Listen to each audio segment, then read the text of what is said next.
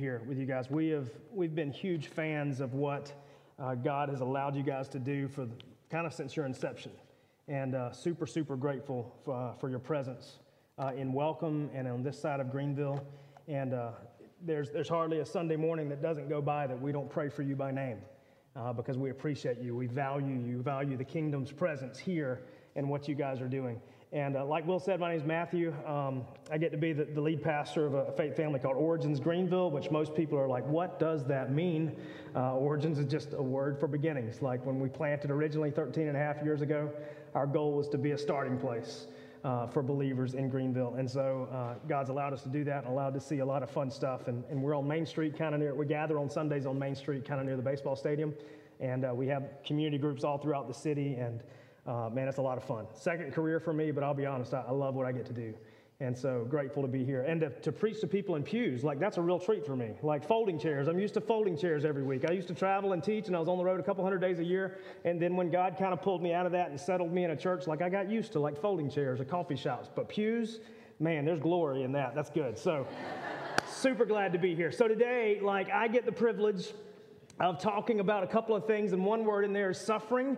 And so that's great when a visiting pastor can talk about suffering, right? Because I don't have to see you guys next week. So if I drop like a heavy truth bomb and it's painful, I'm like, I'm sorry, I'm out. We'll take it and roll with it. So I get to do that today. And he let me pick. So I'm just like, man, I'm going to set them up so you get to knock them down and deal with it. But no, it'll be fun. If the book of Philippians, like I need to give you a little bit of background before we jump into this particular place, because what Paul is doing in 27 through 30 is Paul's doing what so many of us struggled to do in English 101 in college or towards the latter part of high school, and that was to develop a thesis statement. I don't know if it's set with you. I'm a product of the public school, and then I went to a public college, and when I got to public college, I realized that I had no idea how to write. I was not nearly as smart as I thought I was. Romans 12, kind of an idea of do not think of yourself higher than you should. Like that was made real to me because I struggled. Like introduction, in that with a thesis, then some supporting ideas, 3 paragraphs, then a conclusion. Like thesis, I'm like, I don't even know how to spell that, much less write one. But what Paul does for the rest of this book to the church at Philippi was basically in 27 through 30 is he's creating that thesis statement, kind of that umbrella idea, if you will, of everything that's to come. The people at Philippi would have known Paul because about 10 years previous, he had visited them, and he had come in just kind of a quiet fashion, just to visit while he was on his missionary journeys. And one Sabbath, he decided that he would find worshipers. So he went outside of the city, found a group of women worshiping outside of the city. They were worshiping the one true God, yet they had not yet received the revelation of Jesus yet, our one true way to God. And Paul was able to gratefully and graciously give that to them and see them come to Christ. And then he goes into town, and some crazy stuff happens because the book of Acts, like if you don't know, man, the book of Acts is crazy. And so he goes into town, and there's this girl that has a spirit in her. And there are people that own her. She's a slave, and she can see things. She can talk about things. She knows things. She's got a spirit of divination, as Scripture says. And she's walking behind Paul and his compatriots. Silas and Luke was probably there too, and some others. And she was like, they speak of the Most High God. They're sent from Jesus, like over and over and over. And she just kept hounding them. She was telling the truth about them. She could see that. But at some point, Paul just gets annoyed by it after day on end of her following them, hounding them, and doing this. And he turns to her and he's like, Spirit, be gone in the name of Jesus. And the Spirit leaves her. And with the Spirit leaving her, so did the possibility of gain of her slave owners. And so things went really bad for Paul and his buddies. They got beat, they got tossed into jail, and this is the church at Philippi's first exposure to Paul. They see a man coming in the name of Jesus, speaking truth, revealing the gospel, and he immediately almost gets tossed in jail and in prison. And then 10 years later, because he is like that spiritual father, he's writing them a letter that we call Philippians, and he kind of starts out. He starts out with like, hey, every time I think of you, like I think super warm thoughts. I mean, that's the way that we would say it if we were writing a letter. Like, my heart, yeah, it's stirred for you. I love you. I appreciate you. I value your generosity. I value your hearts. I value the way that you're pursuing the gospel, and so thank you. And then he gives them an update on like his circumstance. And believe it or not, the way that they saw him 10 years ago is exactly the way he is now. He's back in prison. It's possible that he was under house arrest in Rome, but either way, he's under lock and key, so to speak. But he's like, but I don't want that to concern you, because I want you to know, like, as a result of me being here, brothers, sisters, in the name of Jesus, I'm in prison, but the gospel is being preached. And not only that, but people are believing. People are giving their lives over to Jesus like crazy. People that should be in opposition to us, they're giving their lives over to Jesus. And then he makes this statement. He makes this really, really interesting statement that most people are going to refer to a rock and a hard place, which that's probably not how I would phrase it. But in verse 21, he says, "For me to live is Christ, to die is gain. If I am to live in the flesh, that means fruitful labor for me. Yet which shall I choose? I cannot tell, for I am hard-pressed between the two. My desire is to depart and be with Christ, for that is far better. But to remain in the flesh is more necessary on your account. Convinced of this, I know that I will remain and continue with you, all for your progress and joy in the faith, so that in me you may have ample cause to glory in Christ Jesus because of my comings to you again." So basically, he's like, look, I'll be honest, I could die any day. I don't know. Princess Bride was one of my childhood favorite movies. I don't know if you've ever seen it. Humperdinck, Humperdinck, Humperdinck. But anyway, Princess Bride was really good. And there was a scene in which, this guy had been captured by the Dread Pirate Roberts. You should watch this movie with your kids. And at one point, he's like, live today because tomorrow I'll likely kill you. That's kind of where Paul was. He was under house arrest. And they're like, hey, live today because tomorrow likely you're going to die. And so he says, look, to live is Christ, to die is gain. And a lot of people saying it's between a rock and a hard place. But I read this and I'm thinking he's like between a cheeseburger and fried chicken. Kind of a thing. I don't know what your language is. Mine is food, and like cheeseburger, fried chicken, double cheeseburger with bacon, maybe a little avocado. Don't hate me. But like that and fried chicken, both of those are really good. And Paul's like, look, I'm not between a rock and a hard place. I'm between a good place and a better place. Because, to live is Christ. That's awesome. Like I get to be Christ to you. I get to be that father, that patrilineal figure to you. But to die, that's fried chicken. And all the fixings, like that's, and granted, that metaphor doesn't even compare, but for me, fried chicken's probably what heaven's going to be like to a degree. But it won't clog my arteries because I've got new ones. And I got an eternity to wreck them. But anyway, he's like, it's good and better. And so then, after all of that, after his circumstance, after his greetings, after all that, then he launches into this thesis statement that we have that's going to set the tone for the rest of this letter, his kind of fatherly advice, his fatherly direction to the church at Philippi. And I want to reread it real quick.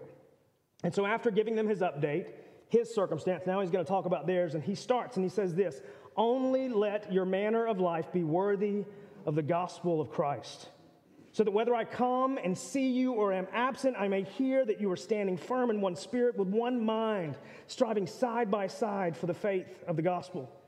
Not frightened in anything by your opponents. This is a clear sign to them of their destruction, but of your salvation, and that from God. For it has been granted to you that for the sake of Christ you should not only believe in him, but also suffer for his sake, engaged in the same conflict that you saw I had, and now hear that I still have." So Paul, speaking to them after giving them all of the update, he starts with an idea for them that would have been a bit political in nature. A bit political in nature. Actually, the Greek word here that we have, it actually kind of translates for us in English into like this behave as citizens worthy idea. See, the people of Philippi, they were living as a Roman colony.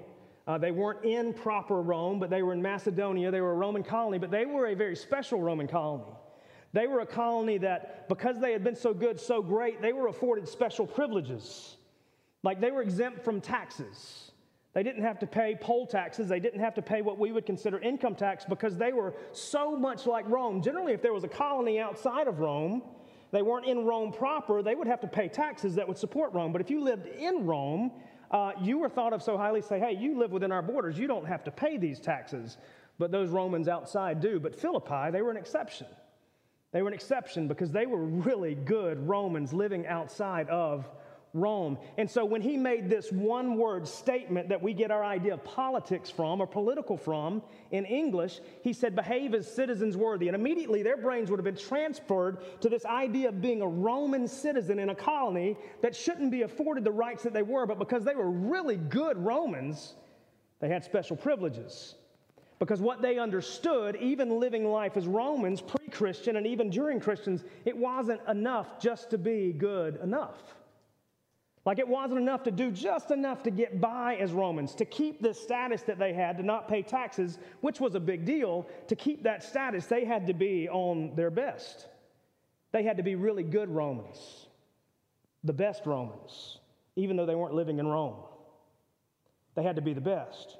And so what Paul does here is he's speaking to people that understand Roman life, but he's going to try to flip it just a little bit. Because he said, behave as citizens worthy, but he didn't say behave as citizens worthy of Rome. He said, behave as citizens worthy of the gospel of Christ. What he would tell them later, just a couple chapters from here, is he would remind them that their citizenship had changed.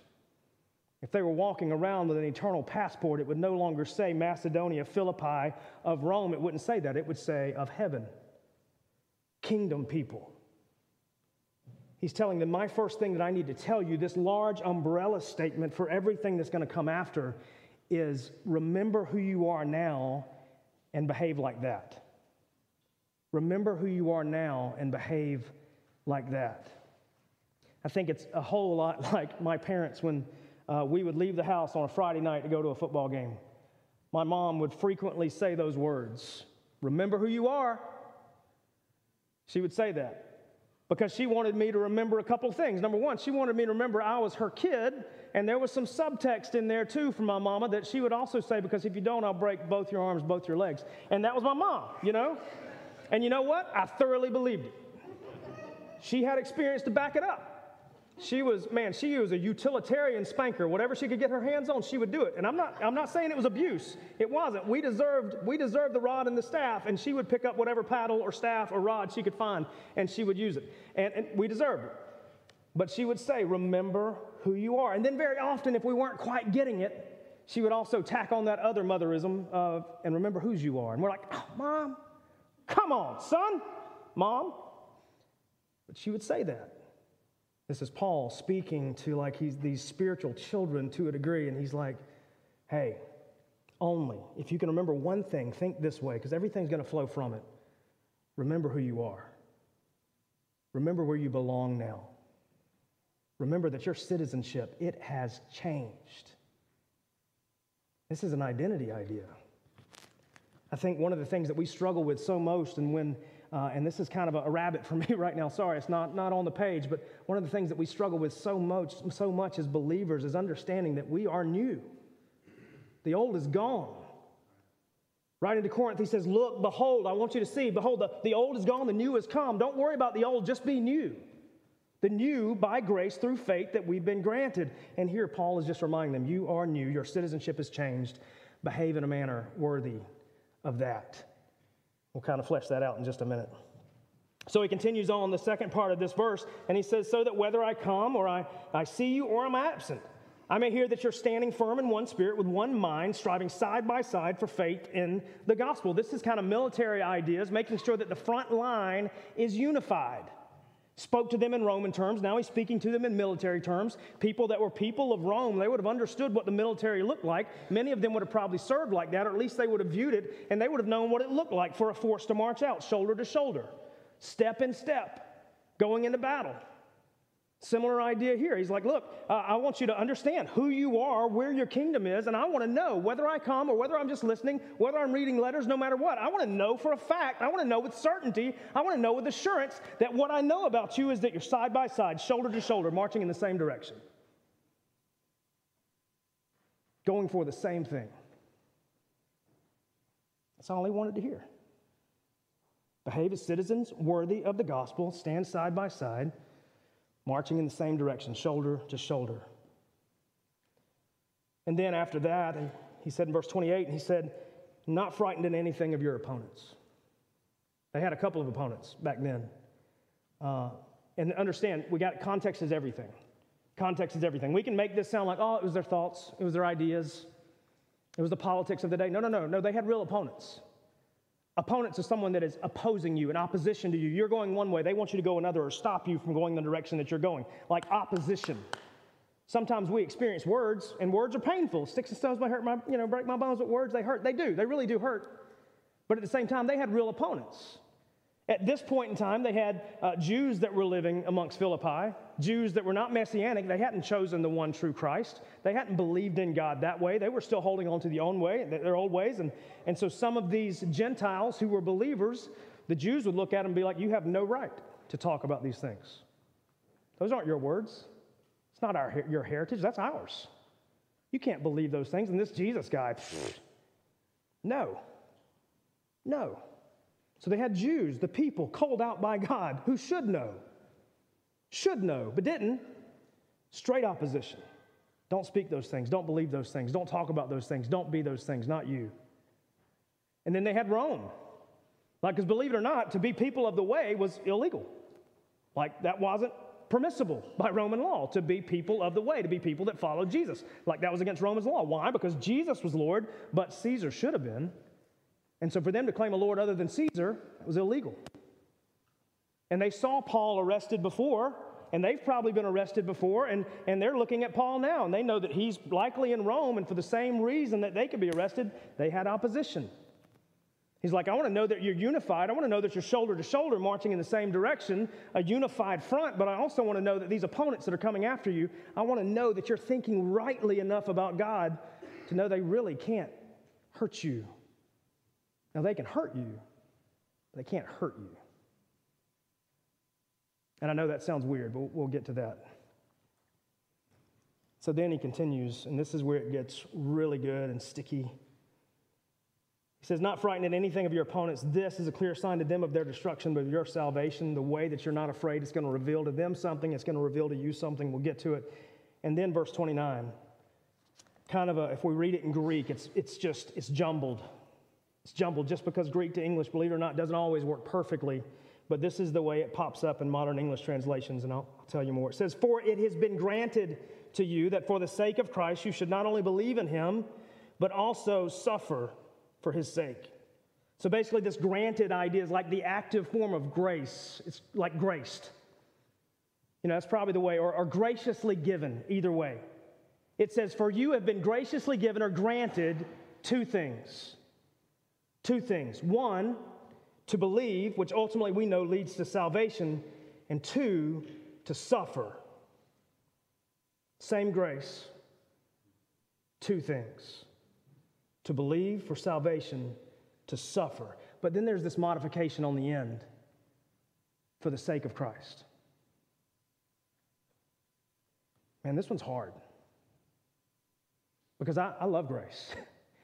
I want to be a grace guy. I want to live in grace, you know, and I strive every single day, and some days I miss it because some days I still think I've got to earn what God's offering. And that's not me living in grace. That's me living in earning. That's legalism. That doesn't lead me to Jesus. That leads me away from Jesus. And so what I need to do is confessionally repent, turn back to the fact that Jesus has done it. I don't have to. Now I get to live in response to that. So that's grace to believe for salvation. And so that's been granted to me. But that second part, not only have you been graced to believe, you've been graced to suffer. To suffer for the sake of Christ. Here's our human condition, though. Take a communion cup. This is self, okay?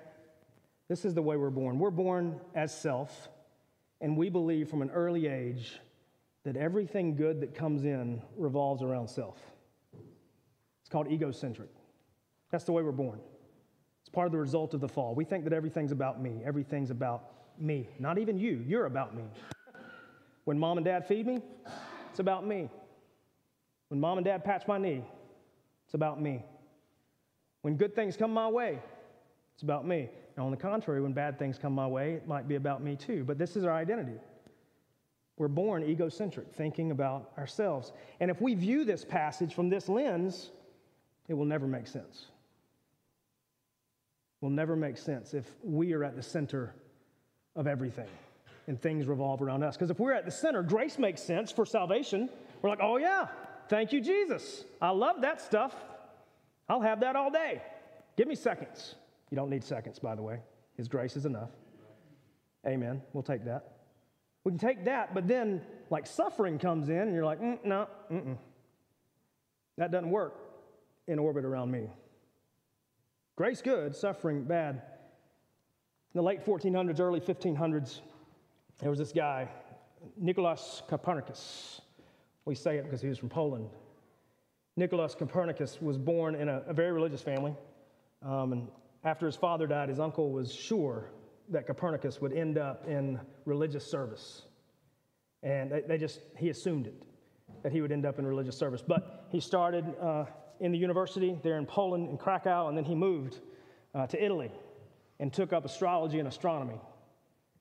And up until that time, the astronomers of the world believed that the earth was at the center of everything. We had some erroneous thoughts about how everything worked. We thought the earth was flat for a long time, and there's still people arguing that it's true. But anyway, we're not going to get into that. But we thought, based upon observation, that everything revolved around us, because we would get up in the morning, and we'd see the moon go down, and it had just revolved around us once, obviously. And then we'd see the sun rise in the east and set in the west. It's going around us. We'd see the stars, maybe the same stars. We'd even chart them and realize that some of those were planets, and we're like, oh my gosh, I can see an orange planet in the sky. That's pretty crazy, and it's revolving around us. But up until the late 1400s to the early 1500s, most astronomers believed that the earth was at the center, not egocentric, but geocentric. And Copernicus, when he was studying astrology, which they would use to interpret how life would happen, he was also studying astronomy, the way that things really happened, and he began to notice things based on extended observation. Maybe, just maybe, everything's not revolving around us. Maybe, just maybe, we're not at the center. Maybe, just maybe, something else is at the center. And he began to look and to study and to dig and to start talking about it. People didn't like it. But then around the early 1500s, a little bit later, he published his work. I think it was in 1544, and declared, hey, we are actually a solar-centric society. We actually revolve around something bigger, something brighter, something that gives life. Now, there's great spiritual implications there.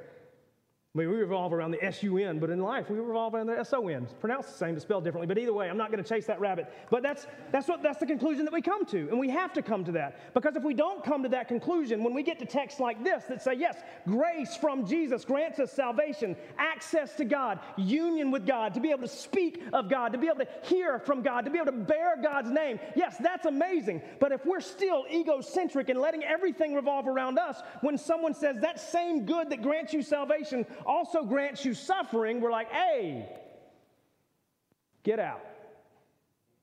It doesn't make sense because we're still attaching this phrase of for my sake, for my good, for my benefit, for my glory. But if Jesus is the benchmark, Jesus is the standard, we need to adopt his language. And every time he was asked, he's like, no, not mine. It's the Father's. Not my power, it's his. Not my glory, it's his. Similar notion. Even Jesus, God with skin on, that walked among us, always took every opportunity to defer to the Father and reveal to us that we're not at the center. It's not all about me. It's not all about you. It's not even all about us collectively. So we have to reorient our brain. For it has been granted to you that for the sake of Christ you should not only believe in him but also suffer for his sake. And then he modifies it a little bit. He gives them kind of an example of what that suffering could look like in verse 30. Engaged in the same conflict that you saw I had and now hear that I still have. He's like, look, I'm suffering in prison again. You saw it happen to me before. Beat with rods, tossed in jail. Now later he got let out because he was like, hey, by the way, you know I'm a Roman citizen? They were like, oh, sorry. But he's like, this suffering, it's by grace. And it's going to happen. So that's their circumstance. What's ours? So generally, the way that my brain functions, like I want to love and live in Scripture, and I always have to ask, like, what is this saying to them? What does it mean for them, and what does it mean to us, or what do we do with it? Because if I'm just reading Scripture and know it, and I'm not asking what do I do with it, it's kind of a pointless exercise, right? So I want us to ask and answer, what do we do with it? And I think we go back to the top. And he says, behave as citizens worthy, or only let your manner of life be worthy of the gospel of Christ. I think the first thing that we need to do as believers, not as Roman citizens, citizens of heaven, according to chapter 3, is we need to strive to be more than just good enough. We need to strive to be more than just good enough. Now you say, wait a second, I've already got salvation. I don't have to earn a stitch. You're right, you don't, I don't, we don't. But there's an expectation of response to the goodness that God's displayed. And we can never measure up. We can never equal what's gone on, like the amount of grace that he pours out. We can never build good works enough to measure up to that or to possibly equal that or be on the same level. But at the same time, we should try. We should try, not in an effort to earn, but because it's already been given. Like Dallas Willard, he says, grace is not opposed to effort, but to earning. Love Dallas Willard. He was a smart old dude. He was probably a smart young dude, but when I started reading, he was an old dude. Grace is not opposed to effort, but to earning.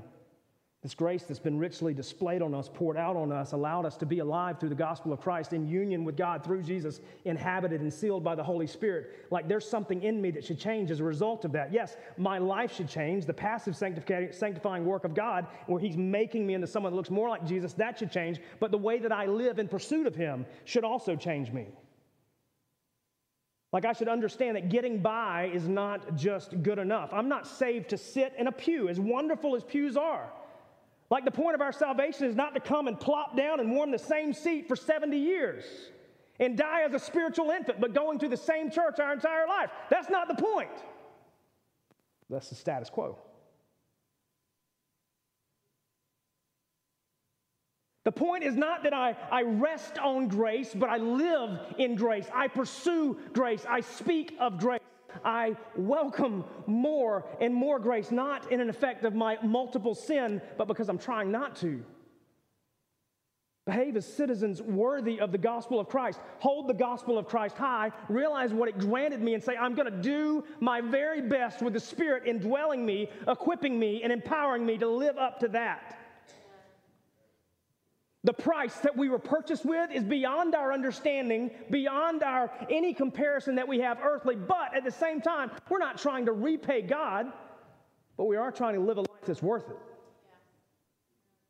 And the moment that we stop, we abuse grace. We've abused grace. We have made it cheap, in the words of Bonhoeffer. I don't want that. I pray you don't want that. Now, there are days I live it. Confessionally, I'll tell you, there are days that I just rest on it. But that shouldn't be the norm. And after recognizing it, my response, Jesus, I am confessionally sorry. I'm convicted by your Spirit to tell me that good enough is not good enough. And so what do? Man, we pursue our identity through Scripture. Learn who we are more and more. We can never know enough. And that means, hey, if you've read through this 27 times, let's go on 28. 57 times, let's make it to 100. Keep on. Keeping on regular, repeated exposure to Scripture, however that needs to work. We find our way because grace is a high bar. We behave as citizens worthy. We live as citizens worthy of the gospel of Christ. We take the effort, make the effort to figure out who we are. Discipleship. Very often you need to find someone who's further along on this road than you, that's been in the saddle a little bit longer than you, and you need to say, look, if they haven't approached you yet, you approach them. By the way, all of this is meant to be conveyed relationally. Like God didn't intend for us to be a bunch of cave dwellers reading books by ourselves by candlelight. He intended to redeem a people, not a person. So we need to do this, pursue Him together, through His Word together. We do this here collectively, but we also do it in smaller expressions. Jesus spoke to the masses, He spoke to the 12, He spoke to the 3. Kind of like super simplified there, but He did. We figure out how to be discipled in every one of those environments. Yes, you're here. You're in the masses. We got that figured out. You're doing a great job at it. I've enjoyed worshiping with you. But get with a few people.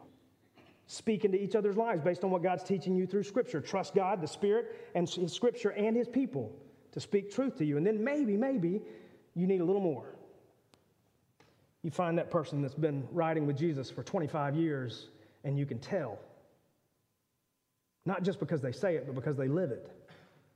And you say, I need what you got. Can you share with me? And they can. They can. Or maybe you're the person that's been riding with Jesus for 25 years. Or maybe even 3 years. It doesn't matter. If you're further along with Christ than somebody else is, maybe you see them, you have a relationship with them. You know that life for them is not easy, not good, not it's far from safe right now. And just say, hey, let's grab a burger or fried chicken next week. Again, rock in a hard place. Maybe follow it with a little banana pudding. I realized that I had made it as a pastor on Easter Sunday when somebody brought me a homemade banana pudding. And I'm like, man, it's taken far too long for this to happen. And it was glory good. But anyway, sorry. It always goes back to food. That's who I am. So Scripture, discipleship. Hey, and here's the other one that we often overlook. If we want to know who we are, ask the guy who made us. Spend time entreating God through the Spirit, saying, God, I want to know who I am. Would you tell me? Would you tell me? We go to so many sources when very often we just need to stop and just go to God. He wrote the manual. He designed the product. He owns my heart. He bought me with a very high price. If anyone knows who we are, he does. And I'm not trying to over-spiritualize this. I'm trying to make it simple and spiritualized. Go to God. He speaks. And then again, he'll speak through his scripture. He'll speak through his people. He'll speak through his spirit. Don't believe it. You don't believe it, don't ask it. But if you do believe it, ask it. God, I believe that you can show me who I am. I believe you can show me who I've been remade to be. I believe you can reveal to me my new identity. Show me what that is. I think we strive to be more than just good enough. Second thing we do based on this kind of thesis statement for Philippians, strongly worded, insist on unity. Insist on unity. And I don't know, like if you think about that idea of insist, but insist means I'm going to do everything in my power and in the power of those around me to make sure that it happens. Like for me, I think about this as when we were kids. We grew up in the country, and we had something called a hose pipe. I know that's an oxymoron. It's a bit redundant speech, but we had a hose pipe. And if me and my siblings, there were 4 of us, we would spend our Saturdays in the woods building a fort. And we'd have to come home, and we'd crank up that hose pipe, and all 4 of us would drink out of the same one. Hold me. Hold on. As church, as the church, as this church, we got to drink from the same hose pipe. And then get back to work. Insist on unity. Making sure we're being fed from the same source, and it's good. We don't want to drink out of a hose pipe if the water's bad, number one. That leads to all kinds of problems. Know where your water comes from. Make sure we're drinking out of the same thing. And then when we're done and we're refreshed, get back to work. And where that metaphor ends, like I think we need to understand, like, yes, strive side by side, shoulder to shoulder, like a united front, go after the same thing, but with the understanding we might be going after it with different paces, because that's what maturity does. Some people are going to run fast, some people are going to run slow, some people are going to crawl. That's okay. We got spiritual infants, we got young adults, we got parents, we got all of those things. A healthy church should, but make sure our goal's the same and that we're all going in that direction. Sometimes that may mean that you take your hand and you put it in somebody's back. You make them a lead blocker even if they didn't know they were supposed to be. Sometimes that means you pull somebody. Sometimes that means you ask somebody else, I need you to push me, I need you to pull me. But just making sure we're heading in the same direction. Drinking from the same hose. Because here's the problem. Man, there will be so many little distractions that can come in, take root, and just stratify us and point us in different directions. Take stock often.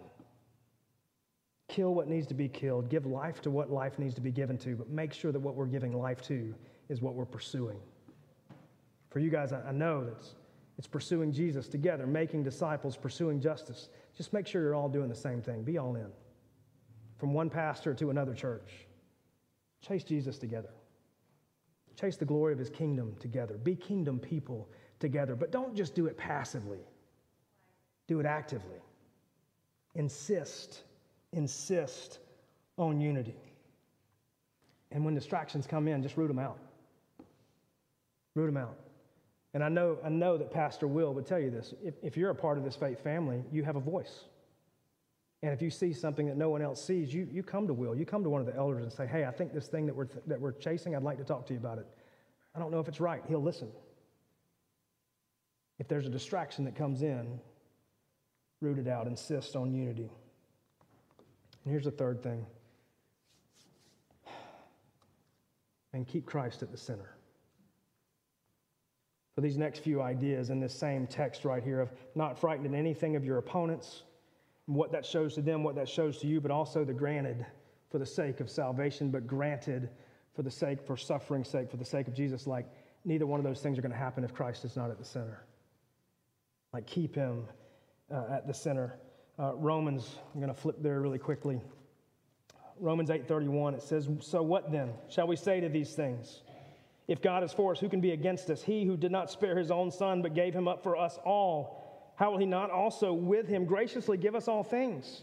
Who shall bring any charge against God's elect? It is God who justifies. Who is to condemn? Christ Jesus, the one who died, more than that, who was raised, who's at the right hand of God, who indeed is interceding for us. Who shall separate us from the love of Christ? Shall tribulation or distress or persecution or famine or nakedness or danger or sword? As it is written, for your sake we are being killed all the day long. We are regarded as sheep to the slaughter. No, in all these things we are more than conquerors through him who loved us. For I am sure that neither death, nor life, nor angels, nor rulers, nor things present, nor things to come, nor powers, nor height, nor depth, nor anything else in all creation will be able to separate us from the love of God in Christ Jesus. Right here, if Christ is at the center, we need to know that whatever is brought against us, whatever the opposition can bring against us, none of that opposition is more powerful than the victory that Christ has already given us. None of it. Now, will there be pain? Yes, and this is not downplaying what suffering is, because suffering literally means like a weight that we are bearing, a weight that is crushing us. But our eternal salvation, our eternal place, our eternal destination is already secured, and Jesus' victory has already been won. It's not up to me to win that. It's not up to my opposition to take that away, because according to this, they can't. So if Christ is kept at the center, to be honest, it doesn't matter what comes. It doesn't matter who brings it. Because the victory we've been granted through Christ and Christ alone cannot be removed. It can't be. The only person that could remove it would be God himself. And guess what? God's not going to. Christ must be at the center if we're going to not be afraid of those who are coming after us. But Christ also must be at the center if we're going to ever figure out that the same grace that grants me salvation is the same grace that grants me suffering. Because if we don't have that when suffering comes, we're going to say, God, why? Explain yourself. Did I do something wrong? Are you trying to discipline me? And here's an answer. Sometimes, yes. The beautiful thing about this is Paul's not trying to explain it, and Paul's not trying to categorize it. As a matter of fact, the word that he uses right here, pasco, just literally means to suffer. He could have said dioko, which means persecution. He could have given us another word that means test or trials, but he didn't. He said suffer. Suffer could be a ton of different kinds of things. He points to his suffering, which means jail time, like being held captive at the moment by Rome. And he said, you saw it before, you're seeing it now. But he also used that word suffer, which could mean a litany of things. A litany of things. But I think here's the way that we quantify it. There's one of two ways. Number one, is this thing because of Jesus and for his glory? Is it because of Jesus and for his glory? Jesus told his disciples, he's like, look, they're going to hate you, but understand they hated me first. They're going to hate you because they hated me. That's from Jesus. That's because of Jesus, because we have aligned ourselves with Christ. Paul wouldn't be in prison if he hadn't aligned himself with Christ. There wouldn't have been law breaking in him unless he was going and actually trying to tell people Jesus is it. He's the only way, not Caesar, not anything else that you've ever worshiped, but just Jesus. Hate to inform you, but I'm also blessed to inform you. Throw me in jail. He wouldn't be in jail if it wasn't for the call of Christ on his life. But at the same time, Paul also understood that his persecution or his arrest was also an opportunity to give glory to God by sharing the gospel with all within reach. And he even told them, he's like, look, but I don't want you to be upset because I'm in prison. Yeah, I'm in prison, but guess what? Man, whole praetorium, whole group of soldiers confessing Jesus as Lord. Because of Jesus, but for his glory. That's scenario A. Scenario B may just be your sufferings just for his glory. It may not be a direct result of the fact that you've claimed Christ, but it can be for his glory. Jesus is not going to waste pain in us. He's not going to. He's not going to waste pain. And so I want us to think about really quickly. I know I'm not super Baptist, but I can be long-winded. I want us to think of a couple things really quickly as how this looks. And I guarantee, and we're not going to, but I guarantee if we did a raise of hands in here, at the end of it, every hand would be up, because that's the church. I think the first way that we can look, if it's scenario B, if it's this suffering is by grace, it's by grace because of this, that it can bring glory to God. I think one of the things that when we suffer that we need to understand and identify is maybe just the point of this suffering is that it just further unites us with Jesus. And this is very much mental, very much emotional. That it just further unites us with Jesus. If we stop for a minute and we think, man, I am suffering in a similar way for a similar reason that Jesus suffered, other than hanging on the cross, because that's one suffering that I'll never endure. I'll never be able to hang on the cross for the sins of all mankind. Won't happen. At the bequest of God the Father. That won't happen. But up until there's a ton of sufferings that I can endure, persecutions that I can endure, that Jesus endured first, and I may get to endure simply because I claim Christ. And we need to understand in that moment that what is occurring right there, regardless of the outcome, is we get to identify with Jesus just a little more, whom we are co-heirs with which is crazy, and to think that just in a little bit of moment, in a little bit of pain, or maybe a lot of pain, I'm getting to go through just a piece of what he went through for the same reason, for the glory of God. And in that brings a little more union with Christ that we so desperately need. And that's incredibly like a deep and spiritual walking along and having some maturity to confess it down the road. Because I honestly believe, like as an infant believer, that might not be something that we figure out because everything's still revolving around us and our mind hasn't shifted yet. Maybe it needs to, because it will. But at some point to realize I get to suffer like Christ should bring me great joy. And that won't happen if we're still at the center. Because we're just going to be like, man, this is unfair. No, unfair is that my sins were blamed on were placed on a blameless Jesus. And he died on my behalf. That's what's unfair. The fact that I get to suffer like he did, that has nothing to do with fairness. That's grace. That'll take us a while to figure out. And that's okay. Hopefully we got a while. The second way, 1 Peter 5, 6 through 9. We'll hit that again in just a second, but 1 Peter 5, 6 through 9, it says, "Humble yourselves, therefore, under the mighty hand of God, so that at the proper time he may exalt you, casting all your anxieties on him because he cares for you. Be sober-minded, be watchful. Your adversary, the devil, prowls around like a roaring lion, seeking someone to devour." Verse 9, "Resist him, firm in your faith, knowing that the same kinds of sufferings you are being experienced by your brotherhood throughout the world." Maybe our suffering, here's the point of our suffering, maybe our suffering is just to equip us to pray for someone else who's going through the exact same thing. This particular passage says there's no new suffering. There's no new suffering. You're not unique. Maybe you don't like to hear that. You're not unique. You are unique, but your suffering, probably not. If you've experienced someone else's experience, as a matter of fact, someone else is experiencing right now. And if you're being graced, if you're being given power, if you're given victory over that, who else knows better how to pray for that other brother and sister whose name we don't even know, or maybe we do? Who else is better equipped to intercede on their behalf? No one. Me. If they're experiencing the same kind of suffering that I am, I know exactly how to pray for them. I know what they're thinking. I know what they're feeling. I know the day-to-day struggle that they're going through.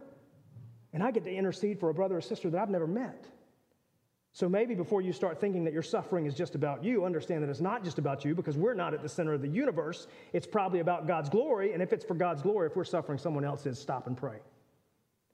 God, this is killing me. I know it's killing someone else. You know who it is. I don't. But God, I pray that you would comfort them today. You're going through divorce? Divorce is terrible. There's other brothers and sisters going through divorce too.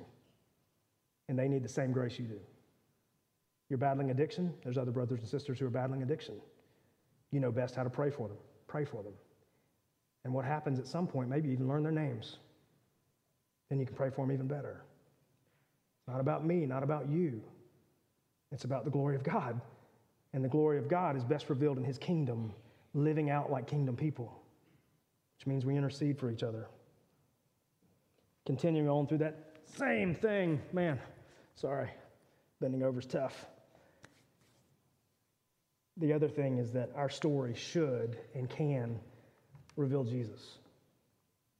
Our story should and can reveal Jesus. Remember, we kick back up just a little bit, not even thinking about the grace to suffer kind of a thing yet, but of, hey, don't fear anything of your opposition. For to them, it's their sign of their destruction, but of you, of your salvation. Like it's revealing your salvation to some people, it's pointing out that they don't have it, but they can.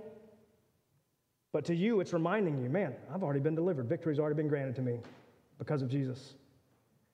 But then there's this. I said, God's not going to waste a pain. God's not going to waste a struggle. When you get to the other end of it, when you get to the other side of it, when God has brought you through, because again, according to this same passage in 1 Peter, it says, "And after you have suffered a little while, the God of grace who has called you to his eternal glory in Christ will himself restore, confirm, strengthen, and establish you. To him be the dominion forever and ever. Amen." After a little while of suffering, whatever it is, whether it's persecution, whether it's trial and temptation, whatever falls under that suffering category, if it is for and to be used for the glory of God, at the end of it, your story has amazing power. Your story has amazing power. Imagine you have made it through this incredibly ridiculous, horrible, painful battle with addiction. not made it all the way through, but you're on the other side now to where you understand that you're leaning on Jesus and not leaning on the thing that you were addicted to. And then you meet somebody that's at the beginning, believer or not. Imagine the hope you can convey. Imagine the hope you can convey. That where you are is not where you have to be. You lose a parent, someone else is going to lose a parent. And imagine just being there waiting to sit, to listen, to mourn, and tell them the sun will come up tomorrow, even though they feel like it won't. Imagine someone that doesn't know Christ, who has no hope because their circumstances have stolen every bit of it. Imagine hearing that they can have hope. Always be prepared to give a reason for our hope according to Scripture, because God will work through that for the glory of Himself. A couple of years ago, when I used to travel and teach, for some reason I'd be down in Barnwell, South Carolina a lot. Barnwell, gateway to the Low Country, as they would call it. It's like a different language down there, and different pollen for sure. Met a guy named Steve Hafe early on. Steve Hafe was this mountain of a man. Like he was one of those guys you'd shake his hand and your hand would disappear, regardless of how big your hand was. Just a man, like a dude. And of course, in this church that I was working with at the time and doing various things for, he was like a Marine. He was first in, last out, no matter what we were doing. That was Steve. And man, he was just a presence. And you couldn't equate it to anything other than the work of God in his life. Like he was just that guy. He always smiled.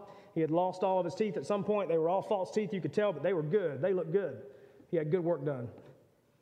But he was that guy, the first person to greet you, even before the pastor, even before the staff. He was the last person to make sure you were packed up and had everything you need. He'd offer his couch. You'd go stay there. And over several years of back and forth down to Barnwell for conferences and youth events and things like that, I just got to know Steve and his wife really well, and their German Shepherds. And it had been a couple years since I went down to Barnwell to do anything, and I got invited back, and someone said, "Hey, you need to run by and see Steve. He's really sick." I was totally unprepared for what I was going to see. But the pastor in me was like, "Yep, I'm going to go. I'm going to encourage him. I'm going to tell him things like, you know what, Steve, no matter what, healing is going to come." All the pastoral words and the cliches that we've become so accustomed to. In this life or the next, Steve, you're going to be healed. And I walked in and I found this mountain of a man was now wispy, bald, struggling to sit up in his recliner. Cancer was killing him. And I really thought I would go in there and encourage Steve Hafe. I thought that, man, my voice is going to matter today. And so we got to go and sit with Steve. And to be honest, I didn't say a word. There were people coming in one after the other to hear Steve, to see Steve. And guess who did all the talking? Steve. To the point where he had to struggle to sit up because of the pain and the way the cancer had just killed him. And he would struggle to sit up and take a breath just to say how good God is to people that didn't know and people that did. And at one point, we were going to sing. They just wanted to sing and worship, him and his wife. His wife was sitting on the arm of his chair. And she had to hold his hand up because he just wanted to lift his hand up and praise, and he couldn't do it on his own. She helped him. I drove home, and I just broke.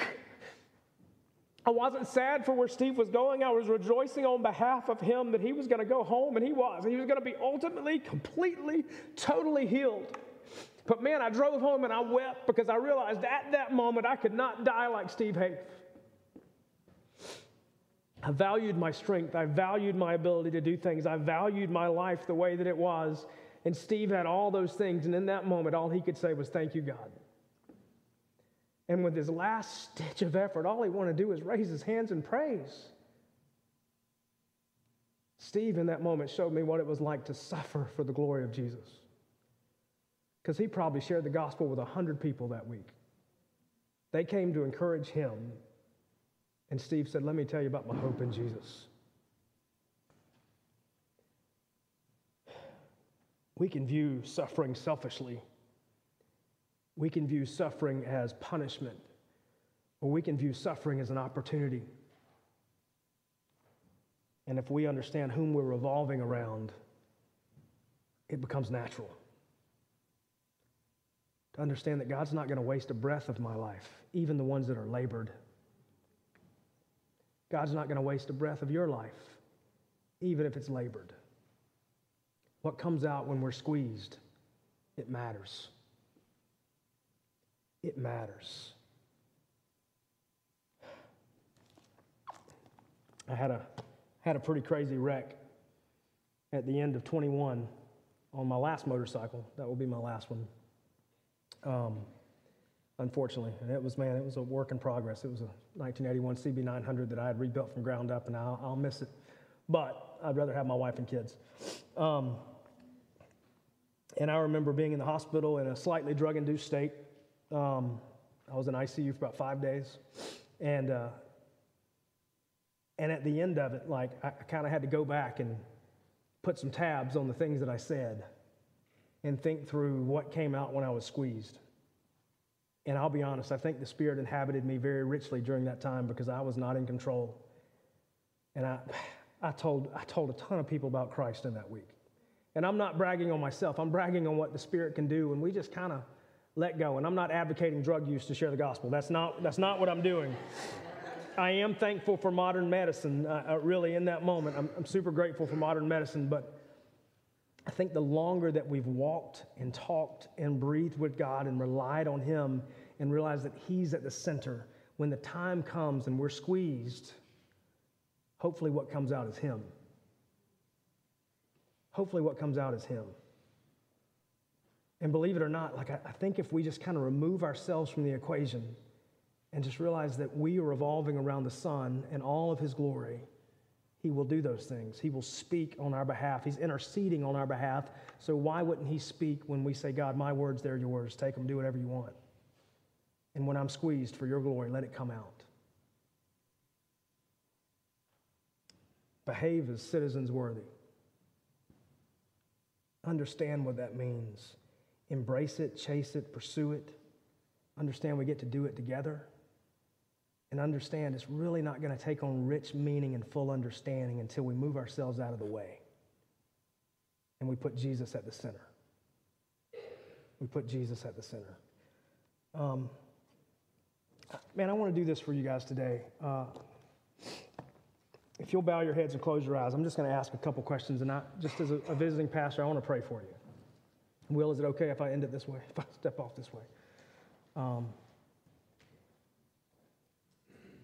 If you're in the middle of suffering and you have no idea how God can use it, if you're in the middle of suffering and you have no idea how God can use it, I just want you to raise your hand. In the middle of it, have no idea what He's going to do with it. I see your hands. You can lower them back down. I just want to pray for God to give you clarity and bring Himself the most glory possible. God, we thank You for Your word. We thank You for the sufficiency of Jesus and, God, the lack of in ourselves. God, for those who raised their hands and even those that didn't that are sitting here, You know their names, You know their stories, You know their struggle, and God, You know their suffering. Father God, I pray that You would give them wisdom. I pray that You would give them patience. I pray in the name of Jesus that You would give them perseverance to see You use their struggle for Your glory. God, I pray that if they're sitting on their own throne right now, that You would remove them, that You would move them to a synchronous orbit around Your Son, and let them understand that this battle is not about them, but it can be about Your glory. Father, I pray that You move in them starting today to just ask You, God, what do You want to do with this? How can I be a part of it? And God, I pray that You would use it. God, I thank You for the grace for those that raise their hand if they already know You. I thank You for the grace that they've experienced through salvation. But God, I pray that You give a realization of the grace that can be found, felt, and understood in suffering for the glory of God. And God, as a result of their suffering, I pray that You would draw men and women to Yourself. I pray that You would refine those believers who need to think better about who You are and how you've made us. And God, I pray that you would bring great glory to yourself by allowing them to submit. And within this church, Father, I pray for great support for them. Some brother or sister to come beside them and say, I've been there. Let me walk with you in this. God, we thank you for the way that you orchestrate all things for the good of those who love you, called according to your purpose. And Father, we pray we accept it. Thank you for Jesus. Thank you for his name, his word, and his power. And it's in his name we pray. Amen.